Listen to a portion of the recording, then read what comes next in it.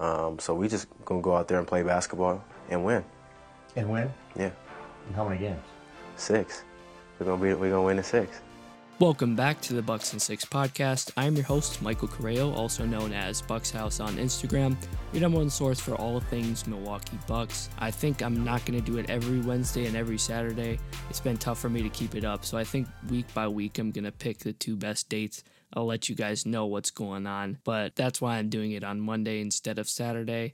I think my next one will be on Thursday, and we'll just see as next week unfolds. I'll let you guys know. But for today, I'm back at it again with another draft prospect review. There were some mixed reactions overall to the EJ Liddell podcast. Some were overall positive, and some were kind of negative, and I just wanted to clear things up, how I process the draft and what I kind of view for these prospects that I do. So for a contending team like Milwaukee, you're not looking for a guy who's going to play 35 to 40 minutes in a Game 7 versus Boston. I think it's unrealistic to ask those guys to come in their first year and play that well, especially for a late first-round pick. And I had a lot of people saying, well, we saw in the Boston series that we needed this, that, and the other. And I do think it's smart to draft for what you need and, so you can develop those types of players. But it's not like we're drafting the solution. We're picking those guys up in free agency or via trade, but it still is smart to draft for player potential to succeed in areas that'll fit the philosophies we have, fit schematically, and things like that. So my upside with Liddell lies in his improved shooting. He's got potential to fit in small ball lineups. He's a little slow, but every prospect is going to have their issues. I do think this is a super deep draft. There's definitely a number of guys. It doesn't have to be any of the 5 guys I pick. Just because I don't pick them and you think that I should, go over a prospect that I don't do, doesn't mean I'm low on them. I think we've got a lot of options at 24. I'm only doing 5 options, so it's not that I'm low on certain people. It's just you never know what can happen. And honestly, there's still a chance that the 5 players I do doesn't mean 100% that they'll fit. I'm just doing my best to find out who we could potentially draft. I'm perfectly fine if you disagree. I just ask that you listen to the podcast first so you can hear what I'm actually saying, and then just be respectful in the comments if you disagree. I mentioned how Liddell might be a good fit if we wanted to draft for small ball lineups, and today I'm going to talk about a player we could draft based on potential, and that's Marjon Beauchamp from the G League Ignite. Beauchamp's got an interesting story, and definitely one that I'd be interested in making a YouTube video once I start it up. Let me know if you guys want the story, but I'll briefly sum it up here. He actually played at 4 high schools. Part of that is a mixture of him following Brandon Roy to wherever he was coaching, and then just other opportunities at other schools, I think. He was in ESPN's top 100 for the class of 2020, the class that featured Jalen Green, Evan Mobley, Cade Cunningham, and more. He was 47th in that list, a 4-star recruit. He had offers from Alabama, Arizona, and Arizona State, but he was actually deemed academically ineligible to play. So he ended up working with this super intense trainer, Frank Matriciano, who pitched him the idea of working out for a year to prepare him for the draft. But then COVID hit, and he didn't have a place to train.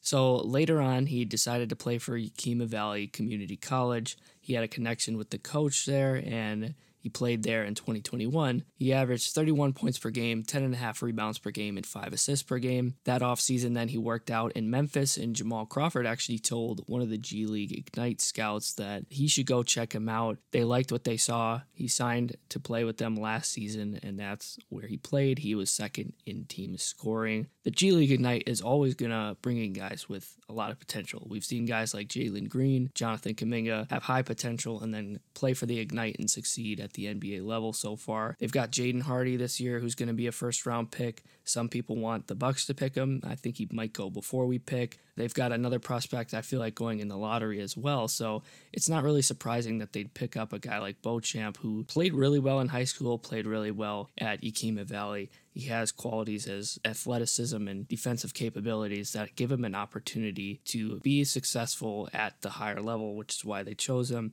He's got an NBA frame. He's 6'6", 200 pounds. He's got a 7-foot wingspan.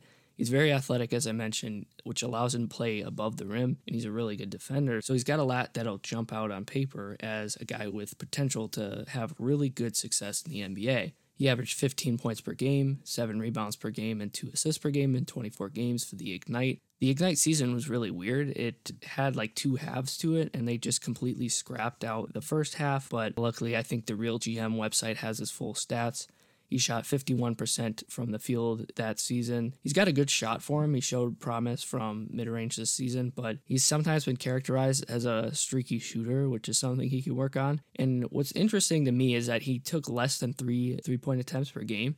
He only shot the ball at a 27% clip. And it's interesting to look back at it, and I know it's only a community college, but in his 12 games at Yakima Valley, he took nearly 9 attempts from 3 and shot 40% on those looks. So he had a lot of success there. Again, I know the defense is different there, but one of his biggest question marks coming into the league is his shooting, and that's going to be a red flag to a lot of Bucks fans, but I still think there's some potential for improvement in that category if he comes to Milwaukee. We've seen countless times a player will come into our system and improve their outside shooting, and part of that is just because of how good Giannis is and how much attention he draws.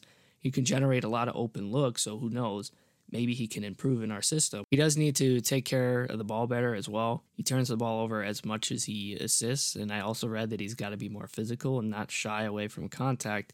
He's got that frame to be physical. He's not, too skinny or anything like that. He's just got to work on that area and protect the ball if he wants to succeed at a high level. And like I said, this is a potential pick that you're going to draft for. His shooting isn't great. He's not my favorite prospect, but I still think there is potential there. I think we could use some size and some athleticism on the wing. He's 6'6", and he's got a long wingspan, and he could be an option if we want to go for potential. That will do it for tonight's podcast. Let me know what you guys think in the comments, and I'll be back on Thursday with my third prospect.